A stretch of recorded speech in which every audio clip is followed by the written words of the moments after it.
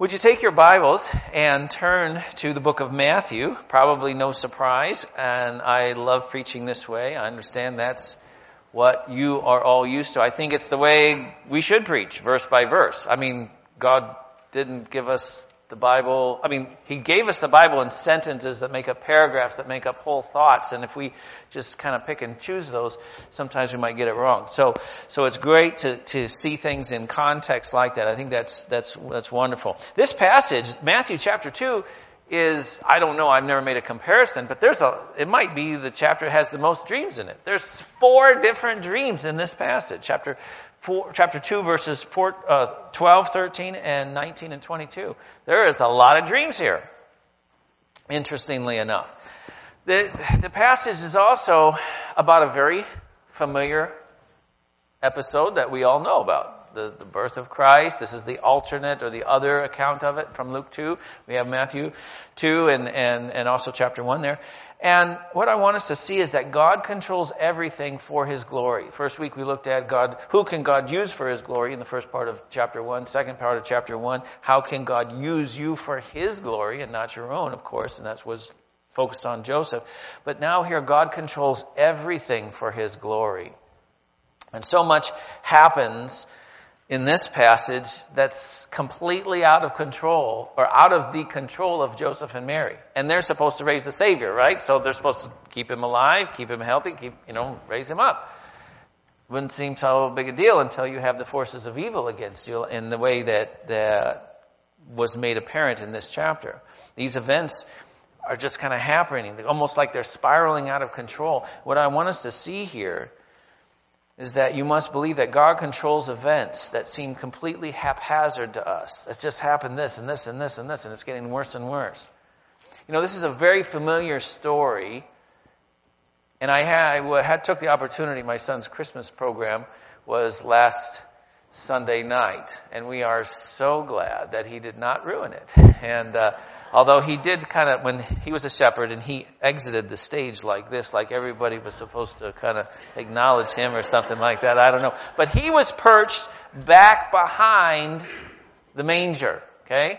And I wanted to talk to him about it. I said, do you know what a manger is? Oh yeah, that's where baby Jesus is. He's in a manger. Yeah, that's where he sleeps, like a crib. I said, no, it's not a crib. It's a feeding trough. It's kind of disgusting. It smells. And we have some very good friends in north central Iowa. They have a farm. And I have visited. My son loves it. But when I'm reminded him, when the animals eat, they don't wipe their mouth. They don't have a napkin. They don't use silverware. They're kind of sloppy, really.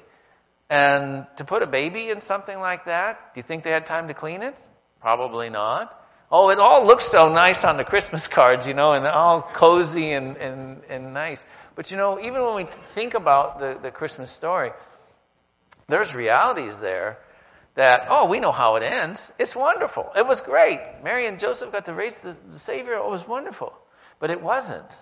Not if you went through this. And I want us to put our minds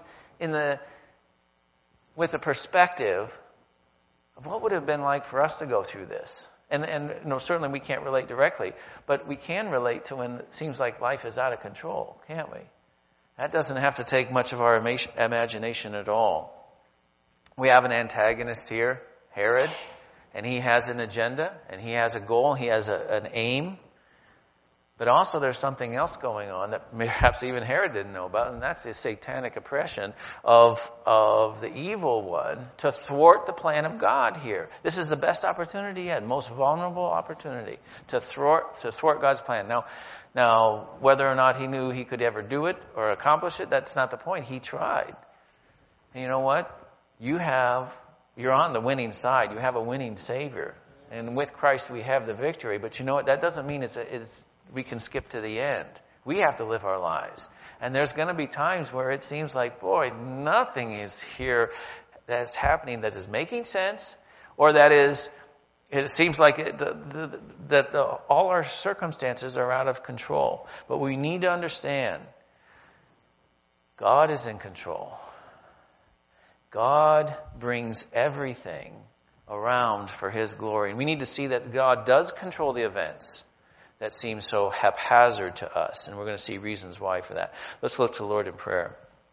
Father, I pray that you would help us to understand the text here, and even though it is a familiar passage, we know that you want us to look at it carefully and prayerfully, and not as just a means of gathering facts about an event, which is important as that is, but to apply it to our lives. And Father, we know that would bring you glory, and that will cause us joy. And for this we pray in Jesus' name. Amen.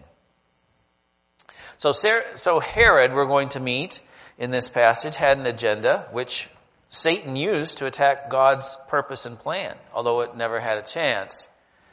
Now, we think Herod is the enemy here, but there's a greater purpose going on, obviously. The king wanted to keep his power. He wanted to do whatever it takes to keep that power. And he was prepared to do whatever it took to keep that power. Now, I study history, and that's kind of just an interesting thing about history to me, is how do people gain power and how do they lose it? Sometimes they, usurp a whole kingdom, destroy a dynasty, get in power, and then get a disease and die. I mean, that would be kind of ironic, but that's happened before. One of the classes I teach is modern world history, and really we're focusing on the 20th century. Had a lot of terrible leaders there, a lot of terrible leaders. But there's going to be an encouragement that we're going to see in this passage. That's true of every horrible leader that you can think of, particularly in the 20th century, which was probably one of the worst, at least the recorded history that's pretty graphic on that. And I mean, there's lots to choose from. But what was one characteristic of every one of those rulers from the 20th century that are horrible? They all died. They all died. You can go to the grave. And that's an encouragement to us. Why? Because they're not in control. They don't have eternal. They're not the everlasting Father, what we read about our Savior. They're going to come to an end. But we have a God that is eternal. And he is going to rule and reign. And we are anticipating that. Let's look in our passage here how we can understand why we need to believe that God controls everything. The events that we are confronted with, as difficult as they are, even though they seem completely haphazard to us. Number one is because God can protect you even when you're not aware of the danger. And I'm thinking particularly of Mary and Joseph. Let's read in verse 1. It says, "Now after Jesus was born in Bethlehem of Judea, in the days of Herod the king, behold, wise men came from the east to Jerusalem, saying, 'Where is he who was born King of the Jews? For we saw his star when it rose and have come to worship him.' When Herod the king heard this, he was troubled, and all Jerusalem with him. And assembling all the chief priests and scribes of the people, he inquired of them where Christ was to be born. And they told him, 'In Bethlehem of Judea, for so it is written by the prophet, and you, O Bethlehem, in the land of Judah, are by no means least among the rulers of Judah, for from you shall come a ruler who will shepherd my people Israel.'"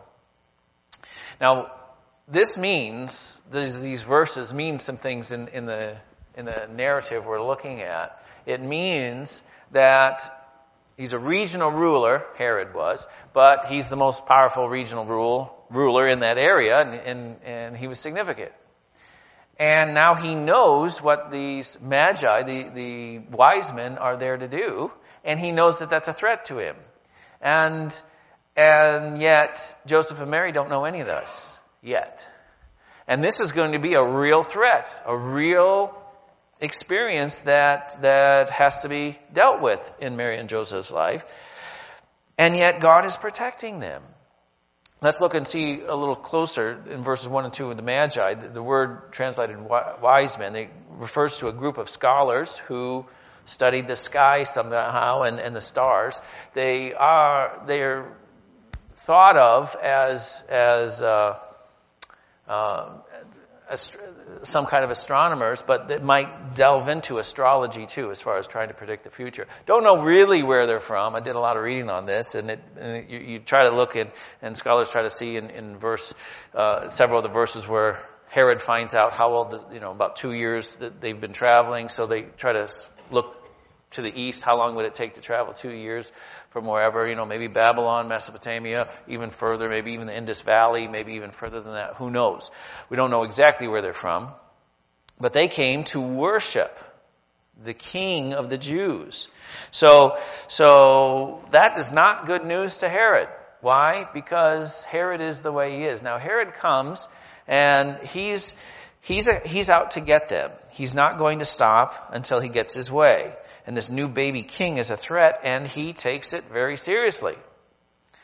Now, who is Herod? He's the first in a line of a dynasty that lasts a little while anyway. And there's going to be other ones that have this ceremonial term, Herod. And Jesus in his adult life will interact with one of the Herods, as will John the Baptist. But Herod the Great is the first one, and he was an awful one. And I'm just going to read you a quote here. Herod was not only an Idumean in race and a Jew in religion, he was also a heathen in practice and a monster in character. We get that from Unger, so that's a pretty good description of Herod, because he was so awful. I mean, he was religious in the Jewish faith because he's ruling Jewish people. He's actually descended from Esau, although there might have been some intermingling with his blood. But he made a deal with not just the regional power, but the power throughout the entire known world at the time. Who was that? That was Rome. Rome was in charge, the Roman Empire. And so he made a deal with the Caesar Augustus, that he would be the ruler of the Jewish people and have the title of king. So, and he had negotiated that and actually claimed it before he actually got it. But anyway, they let him do that. But he was willing to do just about anything to hang on to his power. In fact, 5 days before he died, he ordered that his son be killed. Because he didn't know he was going to die exactly, but he knew it was coming, and he didn't want him to rule after him, so he had him killed. Earlier on, he had about 9 or 10 wives, and just on the faintest of suspicion, he had his favorite wife killed and 2 of their sons, because he saw things as a threat. Now, he did some good things for the Jewish people because he's trying to win their favor or whatever. But he certainly wasn't a good king in that sense. And it says there, he was troubled. That word actually is a little bit stronger than what we even think of that. He was mortified, furious. He was very angry. This was very upsetting to him, verse 3. And all Jerusalem with him. That probably refers to a lot of the religious leaders and civil authorities as well. Probably, because what the news was, there's going to be a new king. Oh, wait a minute. Hey, I just got to be this job. And he's been ruling for quite some time by this time, but still, he wants to hang on to his power. And so they have their positions because of Herod. So again, if this guy is out and there's a new one in, they're going to be out too. So that kind of bothered them pretty well. So he assembles these chief priests and scribes of the people in finding out where this Christ was to be born, the Messiah, the anointed one. Very key there, because in Jewish scriptures, looking through the minor prophets, there's several identifications as the coming king. Even in the Psalms, that is identifying the king as God himself. And certainly in Zephaniah as well. The king is going to be God. This is a different kind of king than just an earthly king. This is somebody really, really special. And that's why the wise men have said they want to come and worship this king. Very, very significant there. But all of this is happening, and that's bad enough. The king knows that these wise men are come to worship this king, and now Herod the king knows where this king is, in Bethlehem. Okay. All right, so all of this is going on here. What did Mary and Joseph think about it? They don't even know. They don't even know. How about in your life? Have you ever experienced God's protection and you didn't even know it? You find out later, boy, if that would have happened, oh my, that is a problem. Have you been in some difficult circumstances and you realize, oh, if that would have gone a certain way, I'm so glad God protected us. Didn't know it there at the time. I had opportunity to travel to northeast India, and that part of India is actually restricted because of turmoil in the area. It's part of the India that there's just a little stretch of land that connects it to the rest of the mainland India, and it's actually near China, Bangladesh, and Burma, or Myanmar, is surrounded on three sides by those countries. And so there's a lot of revolutions and stuff going on there. So mainline Indian people can't even travel there without a special permit from Delhi, and of course foreigners even more so. So I've taught at a Bible college there. It's a center of Christianity as well. Throughout their history, and so there's a Bible college there I've went to. And when you go there, maybe now there's certain flights, but most of the flights to get there, you have to go through Calcutta, India. So I've gotten to be there because usually my flight, I land on one day, stay overnight, and then fly on the next day. So I'm in Calcutta. I've been there on my own probably about 6 times or so, even from coming and going, maybe 7. And one time in Calcutta, I experienced a difficulty. Now, at the hotel, I want to look for an internet cafe. Now, maybe they don't have them anymore, but they certainly did then, and I'm guessing they still do because not everybody has a computer. So I want to go to an internet cafe, connect with my family, and things like that. This is even before I was married. So they directed me. Left, right, and then a left, and then a quick left. All right, so I got it. So I go there, and it's daytime, and that's fine. So I get there, and I memorized it. So went in there, got in, did my thing, and connected with family. That's a wonderful thing because I'd been gone for a while, and you really miss those connections. So time to leave. It's dark now, and it gets dark early, and it's dark, and not all the street lights work anyway. So I'm coming out, and I'm doing the opposite instead of So I'm doing right, left, quick right, left. So I'm doing that, and very soon I realize I don't know where in the world I am.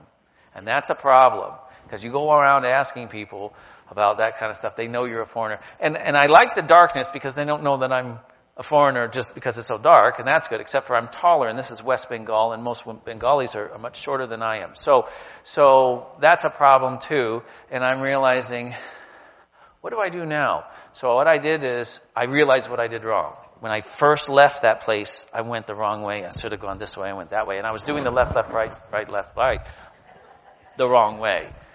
So what I did was, I went back exactly and got right back to the internet cafe, and then started it the right direction, and I got back. And so I give God praise for it. But I was thinking later on, there was one street I went down, and I thought, boy, this looks crazy. I was thinking back about that. I should have never gone down that street. There was not one street light anywhere.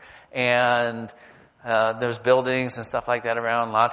There's a lot of things that could have happened that could have made things really, really bad. And I just give God praise thinking about that. Wow, He really helped me, and I didn't realize, wow, that was really a bad thing.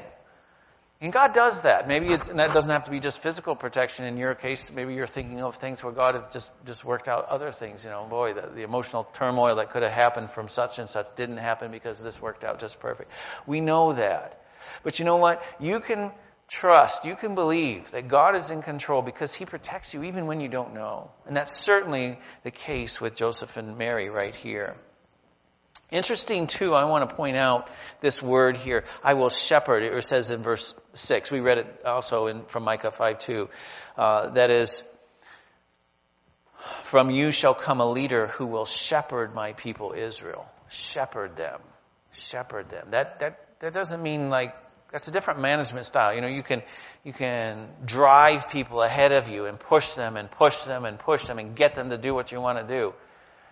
But actually, there's a different type of leadership. Instead of driving them from behind, you're out in front, leading, and they're following you. See, and you look at who's hearing this. Herod is hearing this. This is a wicked king who is clinging to power by every means he can get.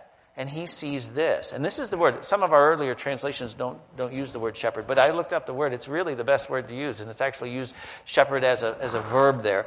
And he's realizing there's going to be a king. People are going to worship him. and he's going to shepherd his people. And he realizes, I would never do that. I could never do that. I don't do that way. That's not the way I rule. This is a real threat to this king. And he wants to do anything he can to thwart this plan. Let's keep reading in our text. And it says, verse 7, Then Herod summoned the wise men secretly and ascertained from them what time the star had appeared. He's got a purpose and a plan for this. Okay, hey, so tell me about this. A little bit more detail. When did that appear? Oh, good. Very well. Keep reading. It says, And he sent them to Bethlehem, saying, Go and search diligently for the child, and when you have found him, bring me word that I may go, that I too may come and worship him. Oh yeah, really? This king is interested? No, he's not a bit. He's got a purpose and a plan. It happens to align very closely with what Satan has, Satan is using the wicked ambitions of this king to further his demonic plan against God's purpose here. That's kind of underhanded, isn't it? That's kind of deceitful, isn't it? Do you realize the enemies of God don't play by the rules? Yeah. Is this going to happen to you? Oh, that isn't right. That shouldn't happen. That's not fair. Well, you know what? Life isn't fair. I think we know that. But what we have to see is that God is in control. God can control things. Why? Because this king's trap could not foil God's purpose. Let's keep reading. I want to develop that a bit. And after listening to the king, they went on their way, and behold, the star that they had seen when it rose before them, until it came to rest over the place where the child was. And when they saw the star, they rejoiced exceedingly with great joy. And going into the house, obviously they're not in the stable or wherever they were before. They're living there. They saw the child with Mary his mother, and they fell down and worshipped him. Then opening their treasure, they offered him gifts, gold, frankincense, and myrrh.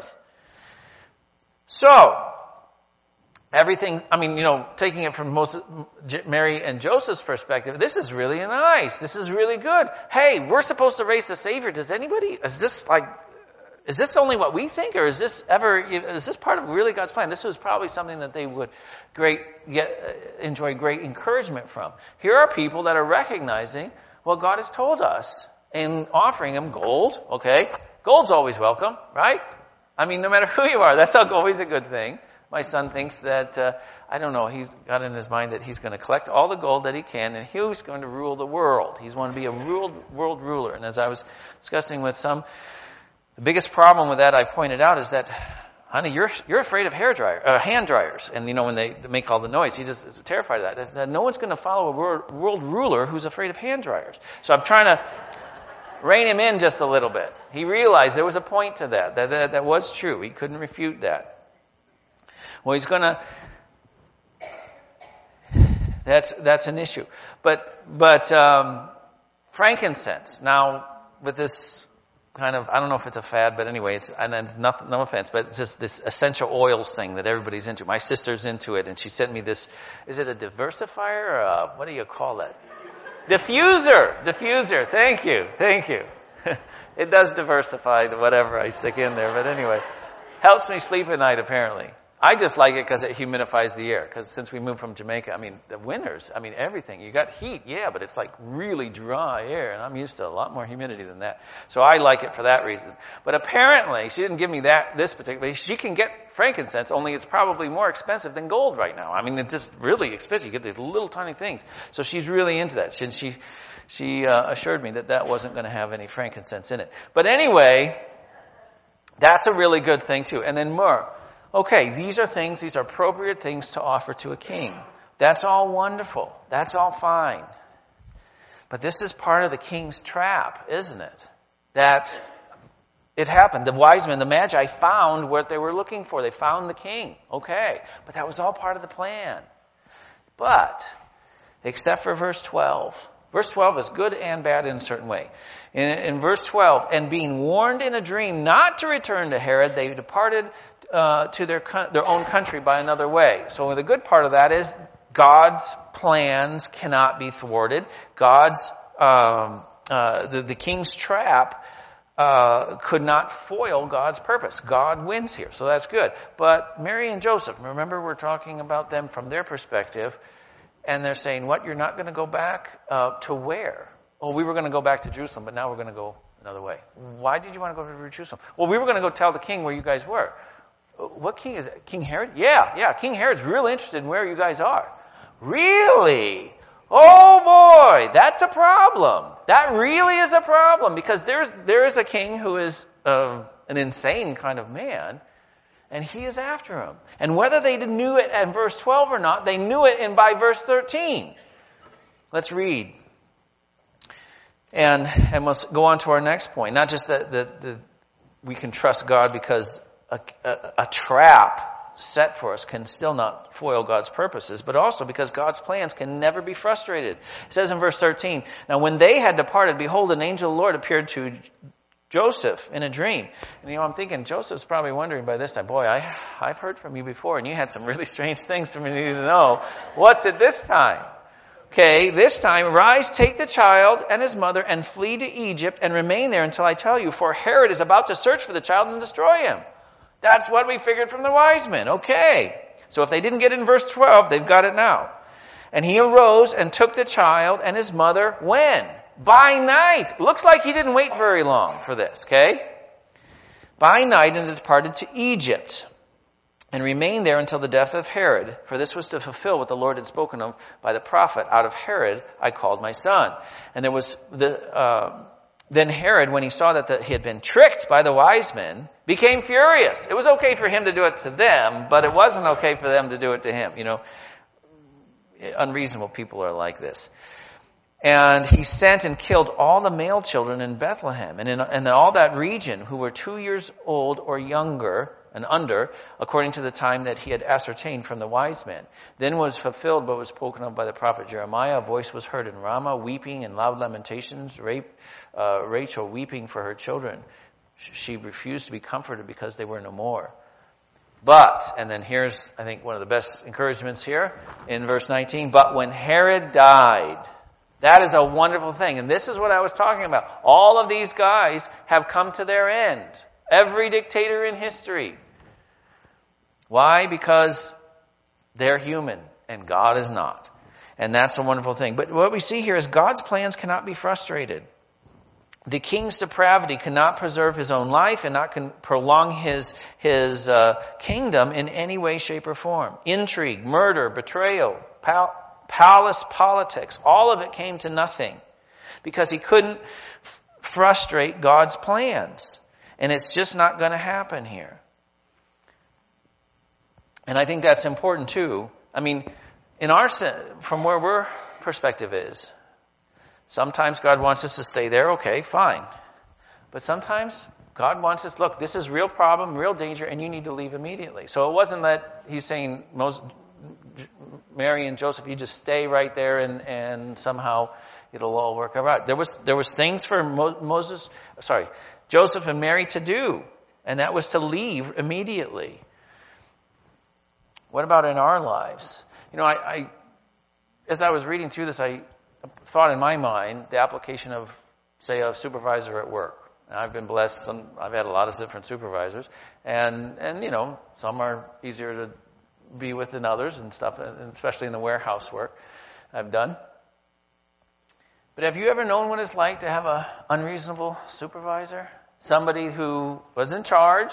They're the ones that you're accountable to. They, in one sense, have all the power. Maybe there's an agenda going on, and you don't know what it is, and in some way you can't seem to measure up to it very well because you don't even know what's going on. Can God protect you that way? Can God's plans for your life be thwarted? What do you really believe about God's protection? See, God was up to the challenge here, and we can believe that God is up to our challenges that we face in our life as well. It may seem, and in this passage too, who's the enemy here? It's Herod. Herod's the bad guy. He is the one who is opposing God. That's absolutely true, but only in a limited sense. You know, we tend to think the same way. Oh, there's a so-and-so who's really oppressing me at work or whatever, and I don't know what to do. And we just, what we're doing when we fret about that, we're ascribing to that person an awful lot of power, aren't we? An awful lot of power. And yet, that's the wrong understanding. Why? Because they don't have any power that God doesn't give them or doesn't allow. And you know what? It's not that, oh, God's going to vindicate us every time. What we're supposed to do here in all of this, and I think we see this, is we're supposed to give God glory through our lives. That means by times of victory and blessing and assurance of His being with us, but also in times of assurance of Him being with us when it's times of difficulty and sometimes defeat outwardly and sometimes anguish. But God's plans cannot be frustrated. And if we are to really, the purpose of our lives really is to bring glory to God, then if God is glorified by how we react and how we sometimes, in say worst case scenario, get fired or whatever, if God can be glorified in that, no matter we don't even understand His purpose, then God is the one who gets the glory. We can be happy with that. We can rejoice in that. Why? Because in this difficulty, God was with me, and I was able to deal with it in a truly godly manner. Or what other circumstance that comes into your life. We have a adjunct teacher whose son, and less than a year old, baby boy, got a tumor in his stomach. And they went through a lot of things with this. Okay, so this is what we're going to have to do now. Okay, so let's try this and see if this works. And that didn't. They had their hope in it that it would, but it didn't. So then eventually, hey, there's a doctor in Iowa City. Bring him over to Iowa City. That's going to help. That's going to be wonderful. Wonderful. Praise the Lord. Got into the Iowa City. That's going to go well. Until it didn't. And they realized this is not something that, they're shooting him full of radiation, hoping the cancer will shrink because there's no way to operate it. I don't understand the details about it. But now they're back home in West Des Moines, and it doesn't seem like there's an answer for that they were looking for, that they were hoping for. How do you deal with stuff like that? Where's the victory here? Where's the crowds cheering? You know, God, you could be so glorified through this. You know, we're dictating to God sometimes how we want circumstances to come out, isn't it? And you know what? What's the... And I've been challenged with this in my life, especially if it was my parents, because someone challenged me with their parents, and I'm real close to my parents. If they got sick, what would be the more difficult prayer? Lord, please heal them, or Lord, your will be done. You see the difference in prayer and the difference in the manifestation of trust for that? I can trust God that even no matter what happens, it's going to be okay because God's glorified, and that's my key. That's what I'm after. Even how this affects our prayer, how it affects our thinking. You know, I've spent nights worrying about stuff, and I've been challenged that, boy, I have to put my trust in God. And that means more, or it manifests itself much more than a simple statement like that. But my mindset, my assurance, my trust, and my rest, and my contentment with God. But see, God's plans can never be frustrated. And that is such a wonderful encouragement to me. What's Mary and Joseph thinking? We've got to go where? We don't speak Egyptian.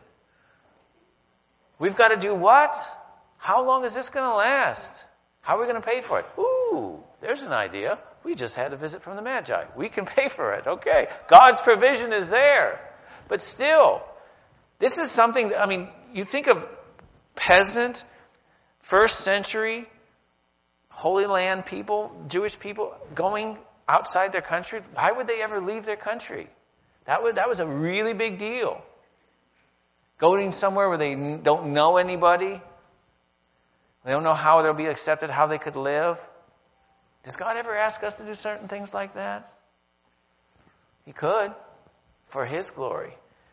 And knowing that we can rest in Him and we don't have to worry what's going to happen, because no matter what does happen, God is in control. And I'll just accept the circumstances. I just think of two men in the Bible that I've never been able to understand fully the whys and wherefores. And one of them is Stephen. He did everything right and he still got stoned. He gave glory to God even in the midst of the stoning. He still got stoned. And the other one is John the Baptist. From a whim of a foolish king, he gets his head cut off. Well, what did they do wrong? They didn't do anything wrong, but that's the whole point. We are trying to bring glory to God by our life or by our death. And you know, God is the one that's in control, that gets to, that chooses and works that thing out. And we don't have to worry about it. We just have to put our mind on and be satisfied that God is in control. What I'm saying here is difficult for us in our Americanism as far as getting the good life, and this is what my expectations for life are. And I'm not saying that God's going to require martyrdom of all of us, but I am saying that it's a perspective that would challenge us, even in perhaps your children. Oh, I want to go serve the Lord. Well, there's no money in that. Or I want to go and be a missionary. Oh, well, there's danger there. Well, I want to go and do this. You know, something for the Lord. You know, sometimes I hear from statistics, not only from our missions department, but others as well. The biggest prevention for young people going to Bible college is their parents. What does that tell us? That is that, wow, people aren't trusting God with their most prized possessions. You know, what they think is their possessions, really. But God is to be honored and glorified in our lives. And that, you know, He provides us salvation. He sent His Son, the Savior, to die on the cross for our sins. That's all free. There's nothing we can do to earn that. And we give God praise for that. So that's why we want to bring glory to Him through our lives. Out of gratitude, not out of some kind of motivation of, oh, God's going to strike me if I don't do exactly what He wants. He wants us to do it willingly. And that means trusting Him with everything. You know, this passage continues on, and I don't really have time for the rest, but the point is that we can trust God. We have a faithful God. We have a God that loves us and knows what's best, even though we can be very, very certain that that's not right. We can be very, very certain that we know what's going to make us happy. We know that we're going to do and buy and sell and do the things we want to do. But God is asking us to surrender that to Him. Not because we have to, but because we want to. And you know, there is opportunity for us to even learn in this very common Christmas story some of the things that God asked Mary and Joseph to do, that in different circumstances He can ask us as well. And may we be willing and up to the challenge. Let's close in prayer. Thank you, Father, for the opportunity we have to study your precious word. Thank you that it means and is applicable and is relevant to us today as in the first century. Father, thank you for your plan, which was to send Christ to the earth, to live and thwart Satan's opposition here. But Father, we praise you because of what it resulted in is the payment on the cross for our sins. And we give you praise for that. And because of that, we want to serve you. We want to bring glory to you, even though that may mean some things that we'd have to trust you with a lot on. Father, I pray that you would help us in this to understand the sacrifice of what this all means in the Christmas story, and we give you praise for it. Help us to model this in our lives, and that we could bring you glory through our lives. And for this we pray in Jesus' name. Amen.